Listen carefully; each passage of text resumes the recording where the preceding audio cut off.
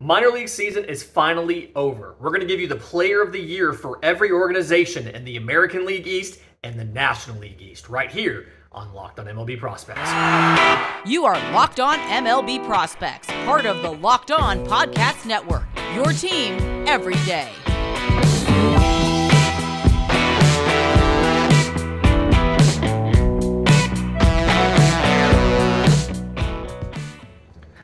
Yes, welcome on in to Locked On MLB Prospects, your home for all things minor league baseball. I'm your host, Lindsey Crosby, baseball writer and podcaster. Thank you for making this your first listen every single day. And because it's the senior circuit, we're going to go with players of the year for the National League. And when we look at the National League East, we have to start with the defending champion Atlanta Braves. Prospect of the year for the Atlanta Braves, I think given the amount of time that he was up in the big leagues this year, believe it or not, can't be Michael Harris. Prospect of the year for the Atlanta Braves has to be Vaughn Grissom. So 96 games in the minors before he made his debut in Atlanta. 324, 405, 494. 14 home runs and 27 stolen bases. What I liked about what Vaughn Grissom did this year is strikeout rate, 14%. So not giving away at bats, right? Finally gets called up, 11th rounder in 2019, mind you. So he's only, 2 or 3 years removed from high school. Gets called up, immediately thrust into second base. Has never played second base before. Was playing shortstop every day in the minors. Homers in his debut. Ends up holding down second base for just about the entire rest of the season in Atlanta. As much as I love Michael Harris and he's a candidate for Rookie of the Year, it's either going to be him or Spencer Strider. Hard to pick one of those guys when you consider the fact that Michael Harris just wasn't really in the minors that long this year. Vaughn Grissom's the guy that definitely impressed the most and definitely deserved the award. Runner-up there, I think maybe somebody like Justin Henry Malloy, someone who I expect great things from in Instructs this year and then next year in spring training. You look at the Miami Marlins. A ton of pitching depth in this system, but the guy that stands out to me is Yuri Perez. Only 19 years old, incredibly young, but 6'8", so physically intimidating as far as size. Still has room for physical development, but with that 6'8" frame comes a ton of extension, and so that fastball of his plays up off of its already great velocity. Has a changeup to go along with it, curveball. But the stats this year, really good. So throws 77 innings, goes 3-3 with a 3.97 ERA. 110 strikeouts to 25 walks. So almost 13 strikeouts per 9 innings to just under 3 walks per 9. And the big thing is you never see those super tall guys with good control. It feels like those really, really tall guys, we've talked about this before, the proprioception and understanding where your limbs are. Yuri Perez is a guy that has pretty good control over his arsenal. Fastball obviously is explosive. It's close to a 70 grade. The changeup, he throws it with confidence, both sides of the plate. I would love for the changeup to be a little more consistent with the arm speed. Sometimes it sometimes loses arm speed off of the fastball, and you can, if it's not on, you can distinguish which one it is as he's throwing. Curveball needs a little more consistency, but fantastic arsenal, and you have to remember, he's doing all of this at only age 19. So plenty of room to grow, and Miami can develop pitching. We've seen what they've done with some of these young guys, so really excited to see what happens there. For the New York Mets, as much as everybody wants to give it to Francisco Alvarez, I think he missed a little bit too much time to be in the running for Prospect of the Year, and so Brett Baty is the guy to me. 95 games in the minors, 315, 410, 553, hit 19 home runs. And the thing that I like about Brett Baty is plays third base, also plays left field, has a strong arm, one of the better infield arms in this Mets system. Footwork needs a little bit of improvement. He had a fielding percentage under .920 at third base. He can play some left field as well. But Brett Baty's a guy that dramatically improved off of what he had done in 2021 to the point where he actually got called up this year after the trade deadline, and the Mets didn't really address the need of a full-time DH. They went out and tried to piece one together with Daniel Vogelback and Darren Ruff in their platoon splits. He ended up getting injured, missing the rest of the season, but had a memorable debut. I believe he homered in his first game up. So memorable there, but ultimately couldn't finish the season. He played enough, though, 95 games in the minors, where I think he can qualify for this. Philadelphia Phillies, guy we've talked about a ton on this show. Andrew Painter as the prospect of the year, the player of the year in the minor leagues. 1.56 ERA, just over 103 2/3 innings. And for Andrew Painter here, 155 strikeouts to 25 walks, only gave up 5 home runs. So just absolute power pitcher, comes in at 6'7", 215, so has not only the height to get that great extension and the severe downward angle on the pitches, but also physical size to get the velocity behind it. The fastball's very much a power fastball. Also did some work on his secondaries this year. So coming into the year, the slider and the curveball blended together a bit. Well, the slider got a lot more sweepy, so Andrew Painter can kind of rush that across the strike zone versus it just blending in with what the curveball does. Working on the changeup as well. And I think you've got the makings of an ace as far as the 4-pitch arsenal, being able to throw all of them for strikes and avoiding home runs. Like I said, only 5 home runs in over 100 innings. 3 of those were after his Double-A call-up. So something to watch for there, but absolutely been impressed with Andrew Painter of the Phillies. And the last guy, and the guy I don't think we've talked about on this show yet, for the Washington Nationals, looking at prospect of the year, got to be a guy who's been in the system the entire year, not somebody they got in the Juan Soto trade. So I'm looking at a Jeremy De La Rosa, the center fielder. Played 69 games before an injury, and when he got to he got promoted, stats looked a little rough because of the injury before they finally shut him down for surgery, but 69 games before the promotion, 315, 394, 505, 10 home runs, 26 stolen bases, and then 36 walks to 78 strikeouts. So don't necessarily love the strikeouts being more than 1 per game, but for the most part, looked very good, played very good defense in center field, looked like he had a combination of power and speed. I think the power is going to continue to develop, 1, as he stays healthy, and then 2, as he physically matures a bit. And you saw at the Juan Soto trade, when Robert Hassell joined the organization, they moved him to right field. And so I think it kind of gives you a preview of what this defense is going to look like, ideally, once everybody's up in Washington. So Jeremy De La Rosa of the Washington Nationals, probably their prospect of the year, just considering the fact he was in the system the entire year versus some of these guys who came in and out.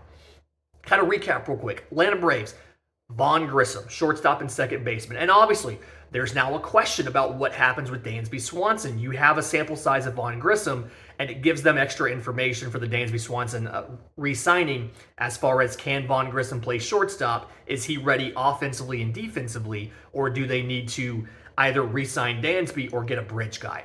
Miami Marlins, pitcher Yuri Perez. Love Yuri Perez. Like I said, almost 13 strikeouts per 9 innings. Brett Beatty of the Mets got a cup of coffee in the bigs before he got hurt. Going to fully rehab, should be fully available when spring training comes next year. Andrew Painter of the Phillies. We've talked about him a ton because he's fantastic. He just looks like an absolute ace out there already. And the Jeremy De La Rosa of the Nationals. Those are your prospects of the year for the National League East. In just a minute, we're going to get to the American League East. A lot of good farm systems in here. A lot of prominent names in here. Guys we've talked about recently, guys we talked about this week. One former favorite prospect of the pod. But first, today's episode is brought to you by our friends at BetOnline. BetOnline.net is your #1 source for football betting info this season. You can get the latest player developments, team matchups, news, and in-depth articles and analysis on every game you can find. As always, despite it being NFL season, BetOnline is your continued source for all your sports wagering information. They've got live betting, up-to-the-minute scores for every sport out there. MLB, MMA, boxing, golf. Obviously, the playoffs are coming up, so there's tons of props about who's going to win divisions, who's going to face who in the playoffs, and then even outside of the playoffs, you can find props on what's the next team for Aaron Judge and Trey Turner and Jacob deGrom. managers to get fired, all of that kind of stuff. So head to betonline.net or use your mobile device to learn more about the trends in action, because BetOnline is where the game starts. Okay, so the American League East. Fantastic farm systems in here, and then also the Red Sox. First place we got to start has been the story of the East this year, to me at least, Baltimore Orioles. Probably a year ahead in the rebuild, called up Adley Rutschman. They called up the prospect of the year, Gunnar Henderson, as well. Adley Rutschman spent most of the year in Baltimore, so I just didn't think he had enough time to qualify as a player of the year in the minors. So Gunnar Henderson, 112 games in the minors. For a guy that was drafted in the second round in 2019 out of high school. So it's only been 3 seasons that he made it to the bigs, and one of those years did not have a minor league season. But in 112 games in the minors, 297, 416, 531 for Gunnar Henderson. 19 home runs, 22 stolen bases, 79 walks to 116 strikeouts. Strikeouts are just over 1 per game. We don't necessarily love the volume, but tons of walks to go along with it.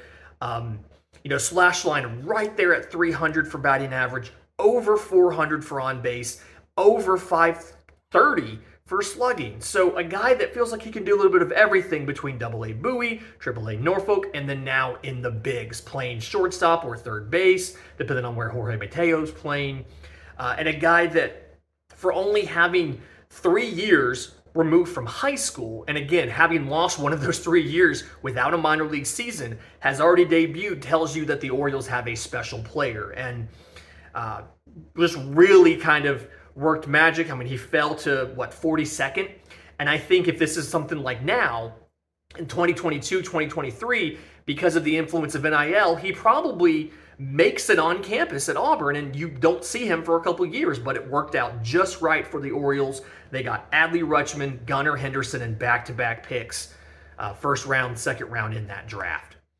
For the Boston Red Sox, I ripped on them a little bit earlier, but guy who's done a lot of work in this system, Ceddanne Rafaela. So 116 games for the 2017 IFA in the minors this year. 299, 342, 539. 21 home runs, 28 stolen bases, and 26 walks to 113 strikeouts. And the big thing that jumps out to me, there's a couple things actually, but the first one is Ceddanne Rafaela isn't a big guy, 5'8", 152, and yet slugging of over 500, over 20 home runs. Part of that is the amount of power he's able to generate from that frame with that bat speed. And then part of that is his speed and just able to, if you get a ball in the gaps, stretch a single into a double and a double into a triple. The most appealing part of Ceddanne Rafaela is his defense. I think right now he's got Gold Glove caliber defense in the outfield. But I think he could get there at shortstop as well. Above average speed, good arm, and he's developing so quickly. I feel like the floor for Ceddanne Rafaela is utility guy who can give you above average defense almost anywhere you put him. He's probably not playing first. He's probably not catching. I'm sure if you asked him to, he would. But other than that, could play anywhere else on the field and give you above average defense, as well as somebody that, while he doesn't walk a ton, can hit home runs, can steal bases, and can get extra bases when he's on. If he can continue to drive the ball and get extra bases like this, absolutely brings him up into an above average regular and somebody who's going to accumulate WAR at the big league level. The New York Yankees, there's a lot of choices here. I struggled going back and forth between Jason Dominguez and Anthony Volpe, and I think my choice is Anthony Volpe. Jason Dominguez, we talked about this on the show. I gave a mea culpa to Stacey Gotsulias of Locked On Yankees. Jason Dominguez started off slow and didn't really pick up until the promotion. Anthony Volpe has virtually raked all year. 132 games for the 2019 first rounder. 249, 342, 460. 21 home runs, 50 stolen bases, 65 walks to 118 strikeouts. So struck out less than once a game, walked over half the times that he, walked over half the times that he struck out. And then defensively, he's improved quite a bit this year. Anthony Volpe has been working on the defense. He went to Wake Forest in the offseason, worked with their pitching lab on the throwing arm.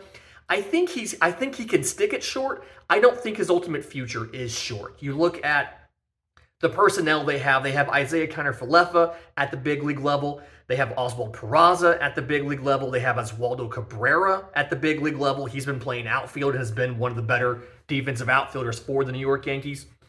And I think that when you combine all of these guys, you're looking at somebody's going to have to move to second or to third. I think of the personnel you have, Peraza is probably your best true defensive shortstop. Kiner-Falefa and Volpe have to figure out who's going to play second. I don't think you're going to move IKF to third. I don't think Volpe's arm is good enough for third. And so they're going to have to figure something out there. I expect something to change, or, like we say on the show a lot, depth will work itself out. But Anthony Volpe has absolutely earned his status as prospect of the year for the New York Yankees. Again, close with Jason Dominguez, but I like Anthony Volpe for more of a full season production than what Jason Dominguez gave us. Tampa Bay Rays, guy we talked about yesterday, Kyle Manzardo is the prospect of the year. Plays first base, 93 games for the 2021 second rounder this year. 327, 426, 617, 22 home runs, and 59 walks to 65 strikeouts. So an almost 1-to-1 ratio of walks to strikeouts is absolutely fantastic. You see why the on-base is over 400.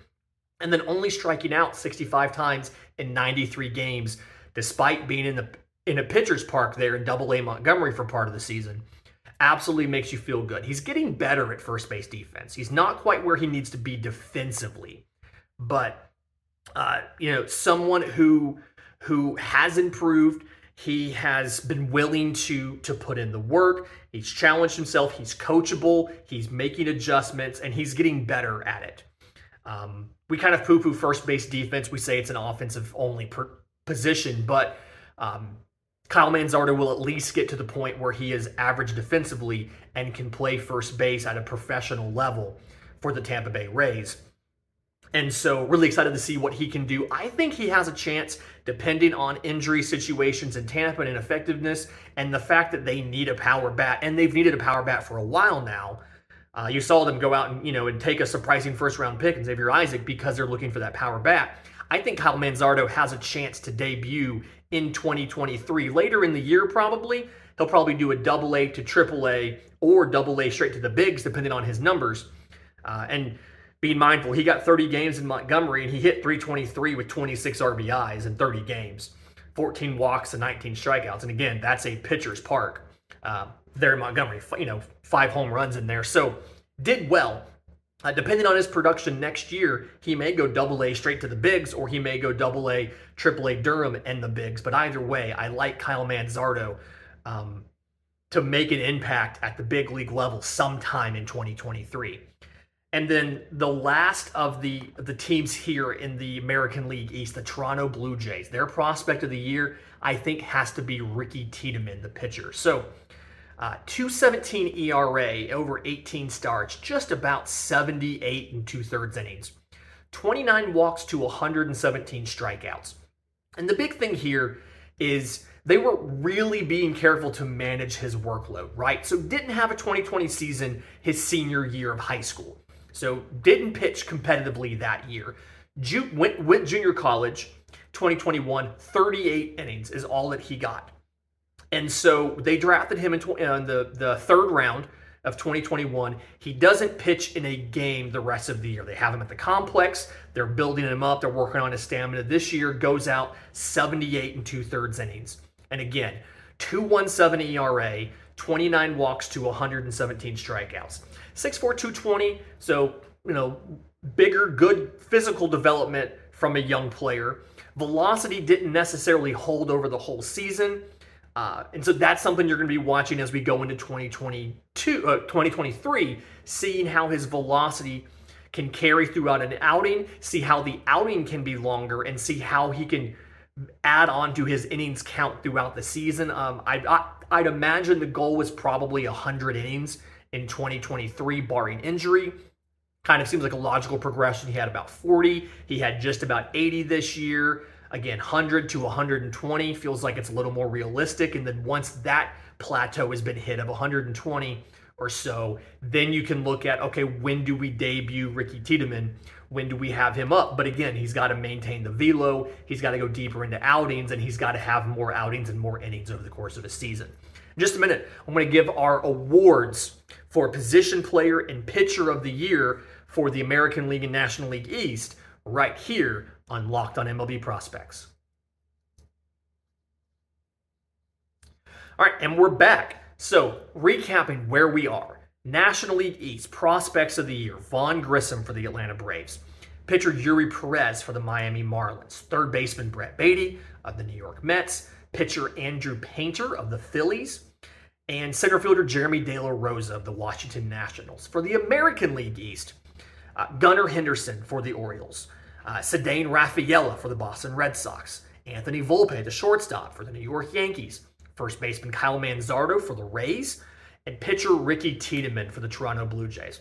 So looking at the AL East, I'm not going to say this is the best, this is like, there's only one pitcher. So I'm not necessarily going to look at that. But best prospect of the five prospects of the year in the American League East, I think the guy that I would give the prospect of the year for the entire American League East to would be Gunnar Henderson.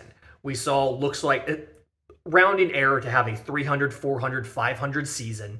We saw power, we saw speed, we saw defense at a premium position from a player that was significantly younger than many of his peers and already debuted at the big league level and looked like he could carry that success into big league production. So, of this list, I think Kyle Manzardo, you're going to see him probably next. Volpe and Rafaela are somewhere behind him. Ricky Tiedemann's probably the farthest one away from the bigs. But love all of these prospects. I think Gunnar Henderson is the best position, or is the best prospect of the five prospects of the year in the American League East. Looking at the National League East, I want to make a case for Vaughn Grissom. I've said this before, I am a Braves fan. I want to make a case for Vaughn Grissom, but we've talked so much about him. Andrew Painter looks to me, and I don't say this often, looks to me like an absolute ace. He looks absolutely fantastic, and a guy that I really struggle with the thought of Andrew Painter's not going to work out at the big league level. It's hard to see how that would work. He's so advanced in his pitching. He's so advanced, like the pitchability, sequencing, understanding how to attack a hitter, understanding how to carry it into games, preventing hard contact. 5 home runs and over 100 innings is incredibly significant. And so Andrew Painter feels like he's the best prospect of the 5 in the National League East. And I would probably say the best prospect in the National League East, period, not just of the 5 Player of the Year winners. And so when you're looking at awards for the American League and National League East together, position player, Gunnar Henderson, I think, is the prospect of the year from the American League and National League East. Andrew Painter, the pitcher of the year for the American League and the National League East. Just absolutely been blown away with what they've managed to do this year and very impressed with it. Fantastic week this week, coming to you from location. Those of you on YouTube recognize a different backdrop here. Coming to you on location in Tampa. Hope to have something fun for you guys coming out of this a little bit later next week. But in the meantime, if you've made it this far in the video, do us a favor. Subscribe to the channel on YouTube. Leave us a comment. If you're on audio, go out to the podcast app of your choice. Leave a review. Really does help the show a ton as far as discovery and as far as helping other people discover Locked on MLB Prospects and what it's all about. If you have questions for the show, I'm on Twitter at Crosby Baseball. Show's on Twitter at Locked on Farm, or you can email us, lockedonmlbprospects@gmail.com. Until tomorrow, this has been Locked on MLB Prospects.